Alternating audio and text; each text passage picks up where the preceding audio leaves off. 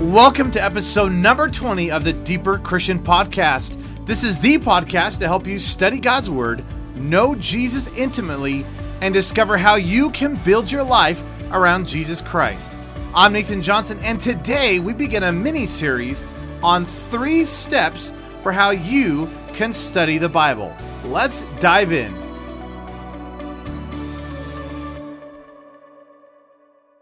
Let me ask you a couple questions. Do you desire to study God's Word better or deeper? Have you listened to a sermon or heard a study and wished you could study like that, gaining those rich insights into Scripture? Or do you desire greater intimacy with God? Well, knowing how to study the Bible is important in the Christian life. Many believers today use their Bibles on Sunday morning, but leave it on the shelf the rest of the week, mainly because they don't know what to do with it. Sure, they desire a greater understanding of God's Word, but they either don't know how or they feel too intimidated by the process of Bible study.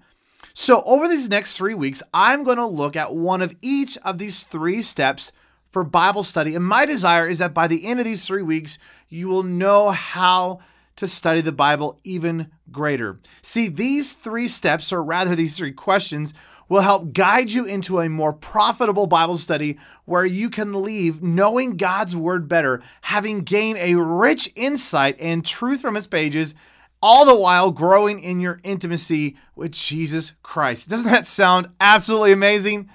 I agree. Well, are you ready to get started? Here is the first step on how you can study the Bible. Number 1, observe the text. Now, with each of these steps, I want to give you an explanation, a question to ask yourself, and an example. So, what is observation? Well, observing the text is just that. It's actually looking at the text and seeing what it says. Now, I'm not trying to interpret the text, nor am I trying to apply the passage into my life. I'm merely looking at the text and asking the question, well, what does it say? Or perhaps another question you could ask yourself is, what do I see?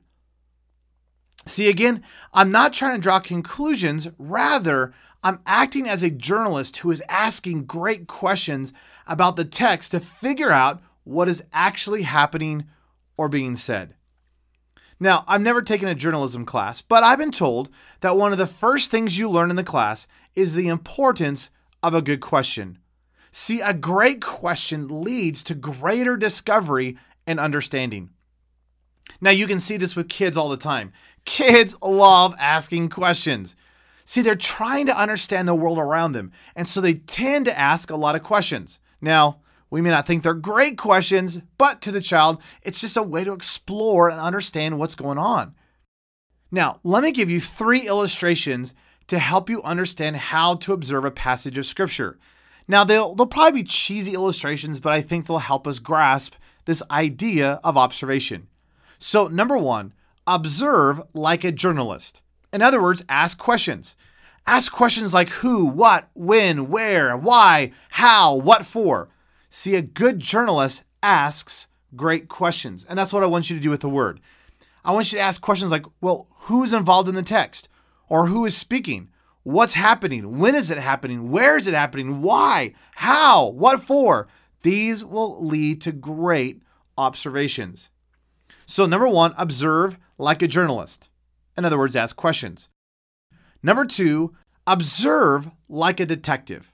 Now, a detective looks for clues and insights and parallels and these ideas of how, I see this and that leads to this and that leads over here. And see, I want you to do that with Scripture. Look for patterns, look for similarities or keywords, repetition, contrast. All of that's going to help you observe and understand the passage. So number 1, observe like a journalist, ask questions. Number 2, observe like a detective, look for those patterns and those clues. And number 3, observe like someone buying a house. In other words, see things in light of the context. Now, the context is the stuff that's going on all around the passage. So let's look at the buying the house illustration. When you buy a house, you don't just look at the inside of a house, You look at the yard, the neighborhood, what school your kids would go to, the proximity of certain amenities, that kind of stuff. In the same way, when you study a passage of scripture, you don't just look at the words, but you look at the sentences, you look at the paragraphs going on around it, which we would call the immediate context. But you also want to see that passage in light of the entire Bible. You want to look at it in terms of the book that you're studying. I want to look at the overarching context so I can figure out what's happening. So just as a location determines the price of a home, so does context determine how we are to interpret a passage of scripture. So let me give you a classic illustration. Psalm 14:1 says, "There is no God." Now, if I just took that little passage or took those few words and just said, "Whoa, look, the Bible says there is no God," you understand that without the context, I missed the meaning. Let me give you the context. Psalm 14:1 says this, "The fool has said in his heart, there is no God." So see, if I just took the one little piece, I would totally misunderstand what the passage is saying. The passage is saying not that there's no God. The passage is saying it's only the fool who would ever say there is no God. So again, observe in light of the context. So let me summarize. When I observe a text, I need to ask lots of great questions and try to track down their answers. I want to look for patterns and similarities and contrasts and key words and repetition. And I need to remember to look at the text based on the context of the passage that I'm studying. Now, here's the key. Don't rush this step. Out of the 3 steps, this one will probably take you the longest, but it lays the foundation for the other 2 steps. If I rush this step, then there's a good chance that I won't properly understand the passage. So take your time to sit, to soak, to marinate, and to saturate in the passage so that you can truly understand what is happening and what is being said. So let's look at an example. It's an example that I often use in this idea of observation. It's Philippians chapter 2, verse 5. Now, this is what it says. "Let this mind be in you, which was also in Christ Jesus." Now, another translation says it this way, "Let this attitude be in you, which was also in Christ Jesus." Now, if I was going to observe this text, I'd grab a piece of paper or open up a document on my computer and begin to make notes of the things that I see and the questions that I have. So, for example, in my English translation, the first word is let, which gives the impression of allowing something to take place. So it seems, at least from the English, that I'm to allow something to take place in my life. Well, what is that something? Well, the text says that I am to allow a certain type of mind to be in me. Well, what type of mind? Oh, the mind of Christ Jesus. So right there, we have 3 simple observations merely from asking what is going on in the passage. So here are a few other observation examples. Obviously, if I'm to have the mind of Christ, there must be a particular type of mind that Jesus had. Now, I may not fully know what that is yet, but it's an important thing to note. Now, when we look at the context, so the passages that come before and after verse 5, we discover what the mind of Christ actually looks like. So it actually shows up in verse 6 through 8. Let me read those. It says, "Let this mind be in you, which was also in Christ Jesus, who, being in the form of God, did not consider equality with God something to be grasped, but he emptied himself, taking upon himself the form of a servant, and was made in the likeness of men. And being found in the form of a man, he humbled himself and became obedient to death, even death on a cross." Now, Paul also talks about what the mind looks like in relationship to other people in verses 1 through 4. Let me read those to you really quick. It says, "If there is any encouragement in Christ, if there's any comfort of love, if there's any fellowship of the Spirit, if there's any compassion and mercy, then fulfill my joy and be like-minded, having the same love, being in unity with one mind. Let nothing be done out of strife or conceit, but in humility let each esteem the other better than himself.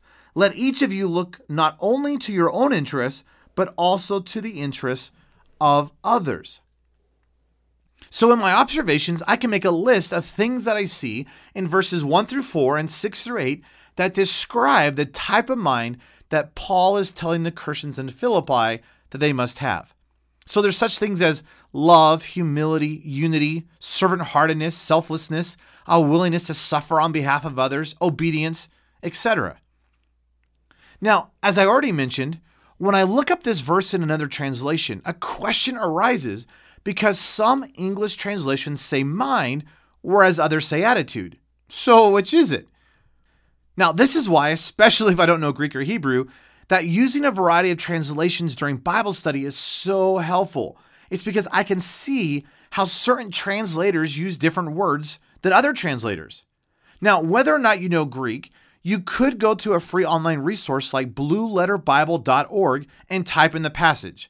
Now, if I clicked on the little tools button to the left of the verse, I can see all the Greek words in this verse. Now, what is so amazing about modern technology is that even without knowing original languages, I can still access and use Greek and Hebrew to the extent that I'm able to. So, for example, if I go to blueletterbible.org, type in the passage, click on tools, and then click on the Strong's number for the word mind, it takes me to a screen that shows me the definition, where else this word is used in Scripture, and how many times it's used. Now, if I understand basic grammar, I can also look that up in Blue Letter Bible, and I discover something so incredibly amazing. This word translated mind or attitude is in the present tense, the passive voice, and the imperative mood. Now, if you don't know what any of those mean, you can actually click on those words and it'll actually give you a simple explanation for each of those in Blue Letter Bible as well. Now, I'm not going to explain it to you right now. I'm actually going to save that to the next episode. But this doesn't have to be complicated. As previously mentioned, the more questions and observations I can make of the text, the greater understanding I will have. So here's my challenge for you.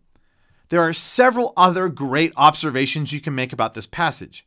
So I would encourage you at your next opportunity to open your Bible and see how many observations you can make on Philippians chapter 2, verse 5. Grab a sheet of paper or use your computer, but make a list of all the stuff you see happening in the text. Ask questions like who, what, when, where, why, how, and what for. See verse 5 in light of the context of the passage, which is primarily verses 1 through 11. Now, to help you with the observation stage, I've created a really simple cheat sheet that has a list of questions, some things to look for, and other ideas that you can use when you observe a passage of Scripture. Now, you can download that from our show notes page at deeperchristian.com/20, and it's about halfway down the page. My desire for you is that you would gain a passionate love for studying God's Word. I have discovered that there is no substitute in the Christian life for reading and studying the Bible. It truly has been one of the most transformational things that I have done to deepen my relationship with Jesus Christ, to understand the Word of God better, and to be better equipped to know and live the truths contained therein. So please don't wait. Pick a passage, whether that be Philippians 2 or another passage of Scripture, and begin to make a list of observations that you see.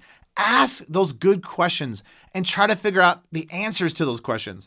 And remember to always observe the passage of Scripture in light of its context. In other words, be a journalist, be a detective, and be a home buyer in your Bible study. Now, in the next episode, we are going to look at step 2 and figure out what to do with all these observations. Now, as a reminder, for show notes of this episode, including the cheat sheet I mentioned with helpful questions and ideas to aid you in your observation of God's Word, please visit deeperchristian.com/20 for episode number 20. And thanks as always for listening to the Deeper Christian podcast. Until next time, know I'm cheering you on as you build your life around Jesus Christ.